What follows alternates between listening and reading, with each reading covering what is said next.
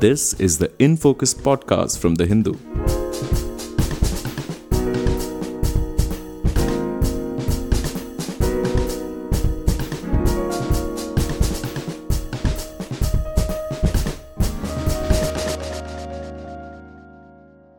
Hello and welcome to the Hindu's In Focus podcast. I'm Anand Krishnan, your host for today. In this episode, we are examining the rise of what's being called China's wolf warrior diplomacy, referring to an increasingly assertive brand of fiery diplomacy from many of Beijing's diplomats and foreign envoys. Is this new diplomacy a change in merely style or also a change in substance? What does history tell us about how domestic political trends in China shape Beijing's external behavior? And what do these changes mean for countries like India and their relations with China? We are joined by Peter Martin, journalist and author of the new book, China's Civilian Army, The Making of Wolf Warrior Diplomacy. Thank you so much, Peter, for joining us today. Thanks so much for having me.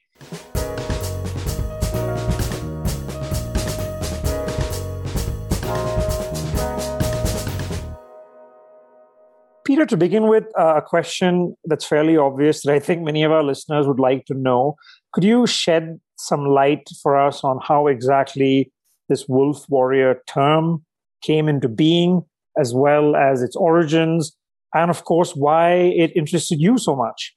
Yeah, of course. So there was this blockbuster movie that came out in 2017 about this Chinese action hero kind of fighting foreign bad guys on the continent of Africa and avenging China's enemies.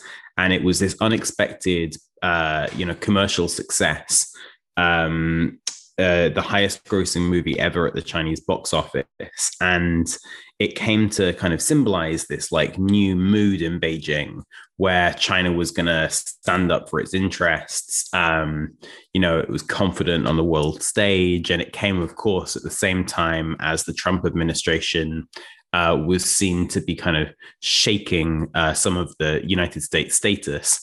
And, in the following years, Chinese diplomats really started to follow that lead as well. In some cases, shouting at foreign counterparts, storming out of international meetings, name calling. And in the end, the term was applied to them too. So, Peter, it seemed, if I remember right, at some point, were there people who were embracing this term, given that, I guess, for many people in China, it connoted something positive, as you mentioned, from this movie, somebody standing up for China. But then it seemed that it's somehow evolved into something that some officials in Beijing seem to resent, as your book highlights as well. Yeah, I think it's kind of a mixed bag. I would say on the whole, Chinese diplomats and officials, as far as I can tell, don't like the term very much because, from their perspective, the US administration and its allies have kind of ganged up on China and they feel criticized for their economic policies and their human rights records. And so, from their view, they're just kind of standing up for China's interests. And they see this wolf warrior label as just a form of name calling. I think, though, that quite a lot of Chinese citizens like the label. They like the idea that, okay, now China's time has come. And our government is standing up for us. And, perhaps in the past, they think it was a little bit too weak. And now they think that level of assertiveness is appropriate. I really did enjoy your new book that's just out, China's Civilian Army, which I thought made a really persuasive case for how so many things that we see today and we think are completely new actually do have this sense of continuity going back to 1949. And we'll come to that history in just a bit. But before we get to that, I was just curious, Peter, I think a lot of the media reporting sort of sees this wolf warrior emergence coinciding with the Xi Jinping era, starting in around late 2012, early 2013. How much of this do you think is down to the change in leadership we saw in Beijing? And how much of it do you think is maybe a result of broader trends? Yeah, it's a great question. And I guess I kind of think of Xi Jinping as both a cause and a consequence of changes that have taken place in China. So, this new assertive turn in Chinese diplomacy really started in 2008 and 9 in the wake of the global financial crisis. China had just hosted the Olympics. The West's response to the financial crisis was sluggish, and China's was very, very decisive. In the ensuing years, China watched Western political systems deal with gridlock at home while its own economic growth continued, and then most recently during the coronavirus pandemic. And so, there are these trends taking place in China that are quite independent of Xi Jinping.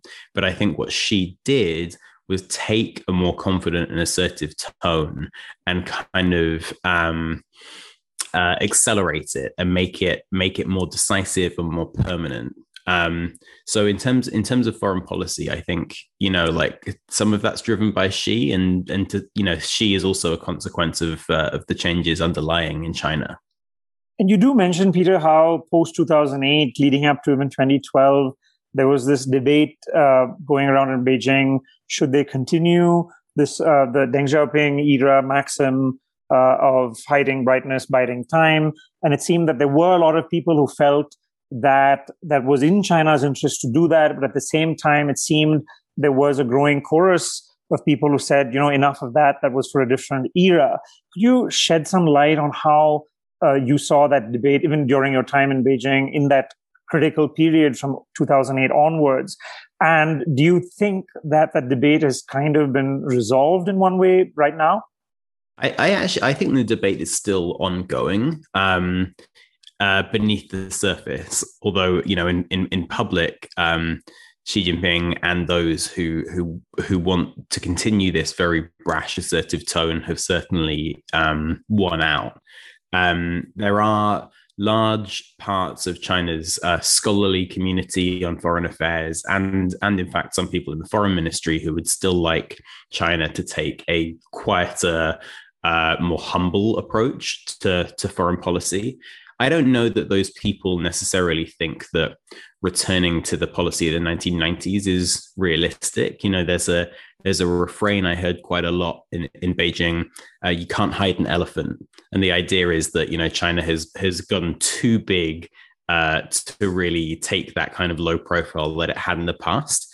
But I think there are a lot of people who are very uncomfortable with this. Kind of this trend of picking apparently unnecessary fights and insulting foreign counterparts.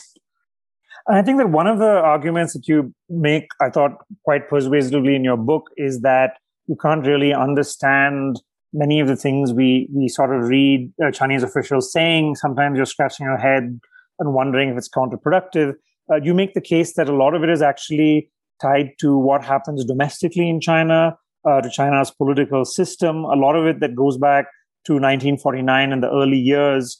And in many ways, you describe how China's diplomatic corps is very unique.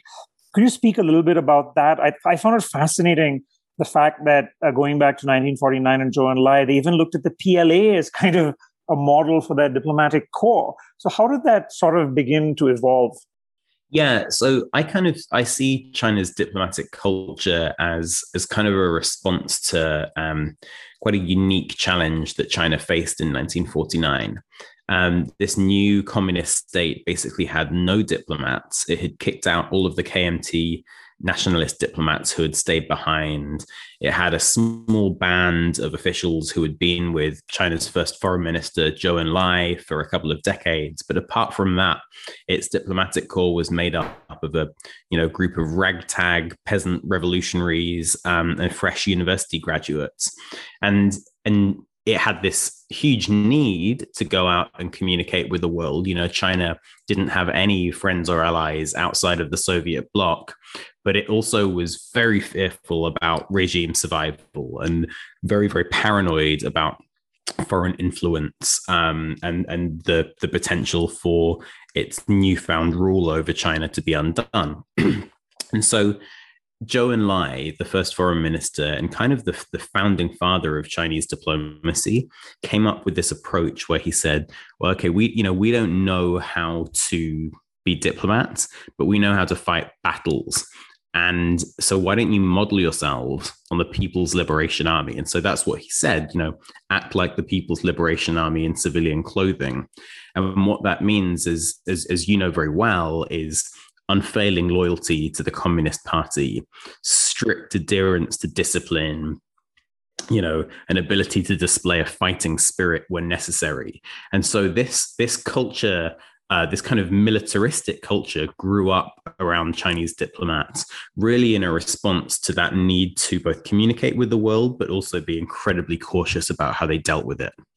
No, there were a lot of fascinating insights as well. One of the interesting things that I could relate to is you mentioned that even starting from 1949, one of the things that continues till today is the fact that, for instance, you rarely have Chinese diplomats who would meet foreigners one-on-one. They would always meet in twos. And you sort of make the point that it kind of ties into even the Communist Party's own early history, the sense of the fact that it was this underground outfit. There was a sense of paranoia. How much of that do you think still shapes how China's diplomatic corps functions? In many ways, is it different from what, say, our listeners would imagine a diplomatic corps to be because of the fact that they happen to also represent one particular political party? Yeah, I think it's absolutely crucial. And Chinese diplomats, lots of them have studied abroad at Georgetown or the London School of Economics, and they've lived for decades in the countries where they represent China's interests. And so they can be very, very good at kind of presenting this image of China's diplomats being, just the same as any other countries. But in reality, it's quite different. And it's a style that one of the diplomats whose memoir I read, he described the style as controlled openness, which I thought was a really nice way of summarizing it. And it's this idea that we have permission to communicate a certain amount about our policy stance to you and nothing more. So, from your experience in Beijing, trying to extract information from the daily press conference or even from private meetings with diplomats is really like pulling teeth, because the fact is they've got so much that they can tell you. They're not going to tell you anymore. They're not allowed to. And even if they wanted to, they've got a buddy sitting there watching them and monitoring what goes out. And so it's a very, very difficult process. And I think in truth, that's to China's detriment when it comes to its ability to persuade others of its point of view. And one thing that really made me reflect a lot in terms of looking at the history of how domestic turbulent events in China would shape their foreign policy.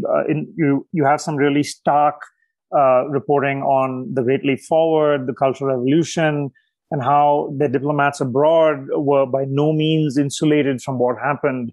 I was very interested in listening to how you think the current changes in China under Xi Jinping, do you see that in a similar way? Obviously, it's a completely different context from the Cultural Revolution or even the Great Leap Forward, but do you see that in a way shaping how China's diplomacy is being conducted by its diplomats who have to, for example, respond to this more muscular rhetoric that's happening at home?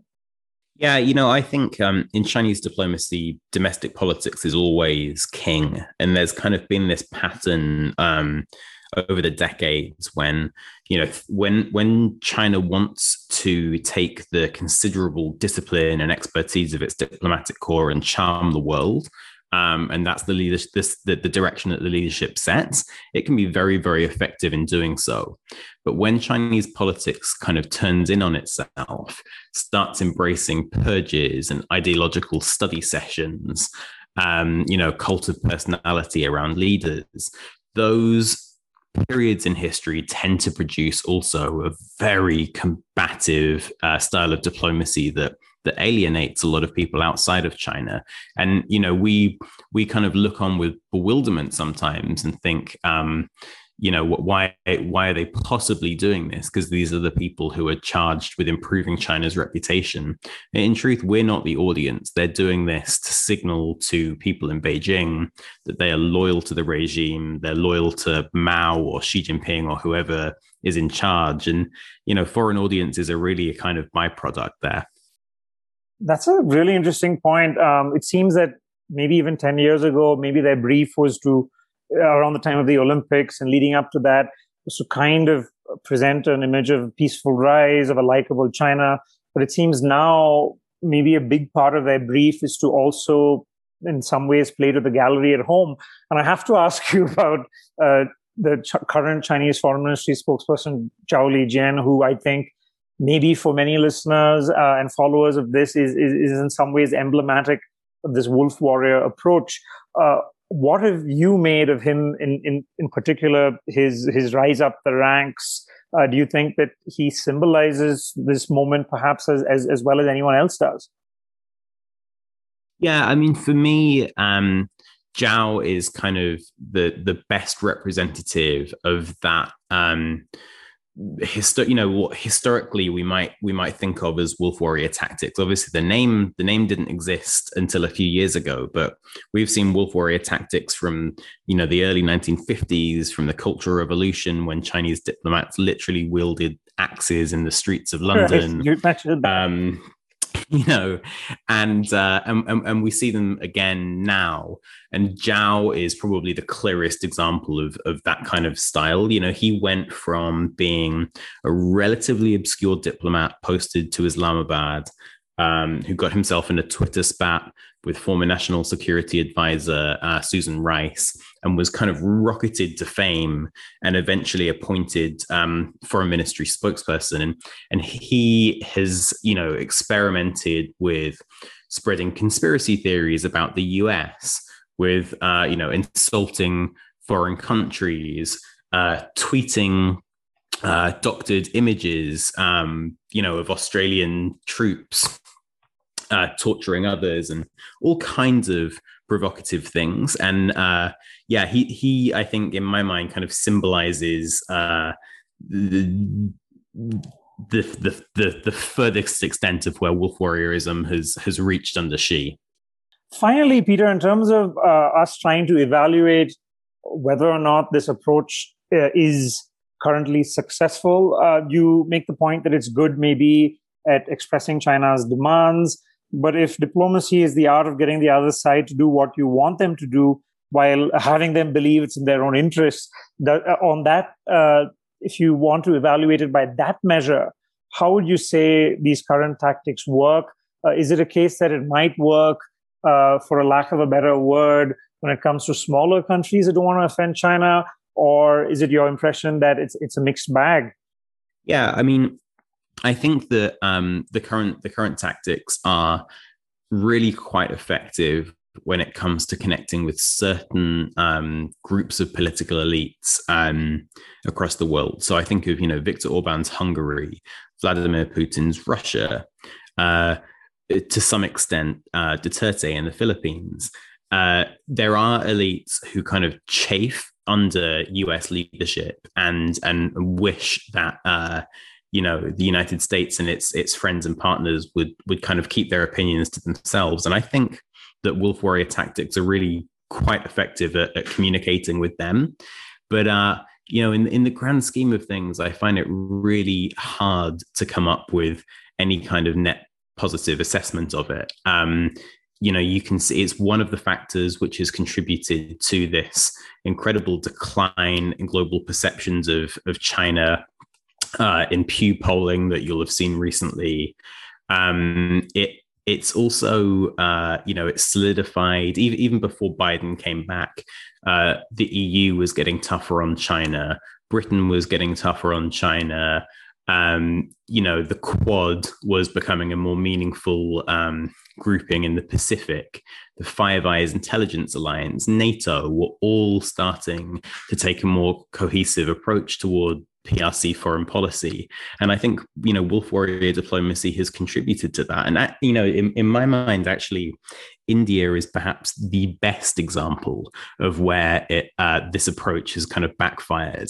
Wolf warrior tactics combined with, of course, great military assertiveness on the China-India border has ended up pushing India much closer to the United States and alienating a billion plus person economy, an emerging power on the global stage with good relations with the United States and that shares a border with China. And to me, there's no better example of that kind of counterproductive approach than what's going on there.